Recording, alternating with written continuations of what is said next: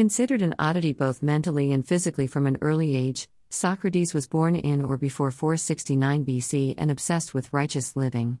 He did not document his teachings. His father, Sophroniskes, was a craftsman, statuary, or stonecutter. His mother, Binarete, was a midwife. Socrates was considered to be famously ugly. In Plato's Symposium, Alcibiades described him as looking like some grotesque, a satyr or a Silenus. He had wide-set, bulging eyes that darted sideways and enabled him, like a crab, to see not only what was straight ahead, but what was beside him as well, a flat, upturned nose with flaring nostrils, and large fleshy lips like an ass. Like Archimedes, Socrates was not a fan of baths. His friends admitted that it was unusual to see him bathed and with his shoes on. He was usually to be found in the marketplace and other public areas, conversing with a variety of different people, young and old, male and female, slave and free, rich and poor, citizen and visitor, that is, with virtually anyone he could persuade to join with him in his question and answer mode of probing serious matters, not just contemplating by himself. Socrates seemed to have a higher opinion of women than most of his companions had, and claimed to have learned rhetoric from Aspasia of Miletus, and to have learned erotics from the priestess Diotima of Mantinea. He was shabby, unkempt, never had any money or cared where his next meal was coming from. He could drink his friends under the table but was never seen to be drunk. His most important discussions were concerned with how one ought to live, surrounding the 5 virtues of courage, moderation, piety, wisdom and justice. A friend once went to the oracle at Delphi and asked whether there was any man wiser than Socrates. No, was the answer. This, Socrates says, confused him, and so he went about interrogating all sorts of people who were reportedly wise, and was always disappointed because it seemed that there was nobody whose alleged wisdom could stand up to his questioning.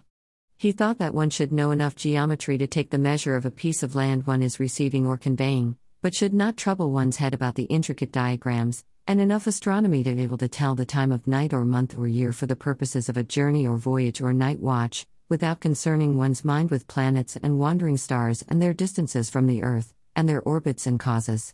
In 399 BC he was brought to trial on accusations initiated by a poet, Meletus, who asked for the death penalty on the charges of corrupting the youth, worshipping false gods and not worshipping the state religion. Socrates admitted to the court, "I have never lived an ordinary quiet life. I did not care for the things most people care about, making money, having a comfortable home, high military or civil rank, and all the activities which go on in our city."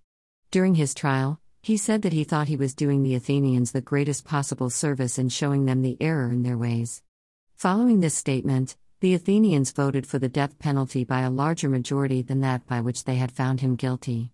Socrates lived 30 days beyond his trial. On his last day, he drank hemlock in prison. The poisoner described the physical effects of the Conium maculatum variety of hemlock used for citizen executions. Then Socrates cheerfully took the cup and drank. 2 men who were with him when he died were Antisthenes of Athens, and Euclides of nearby Megara went on to become founder of schools of thought whose traces could still be seen hundreds of years later. Regarding his view on death, Socrates thought that the soul was separable from the body, that it existed before birth, and would continue to exist ever after death. Plato's book The Apology of Socrates was likely his first work and written a few years after Socrates' trial, and more of a general defense of Socrates' way of life than a rebuttal of the official charges.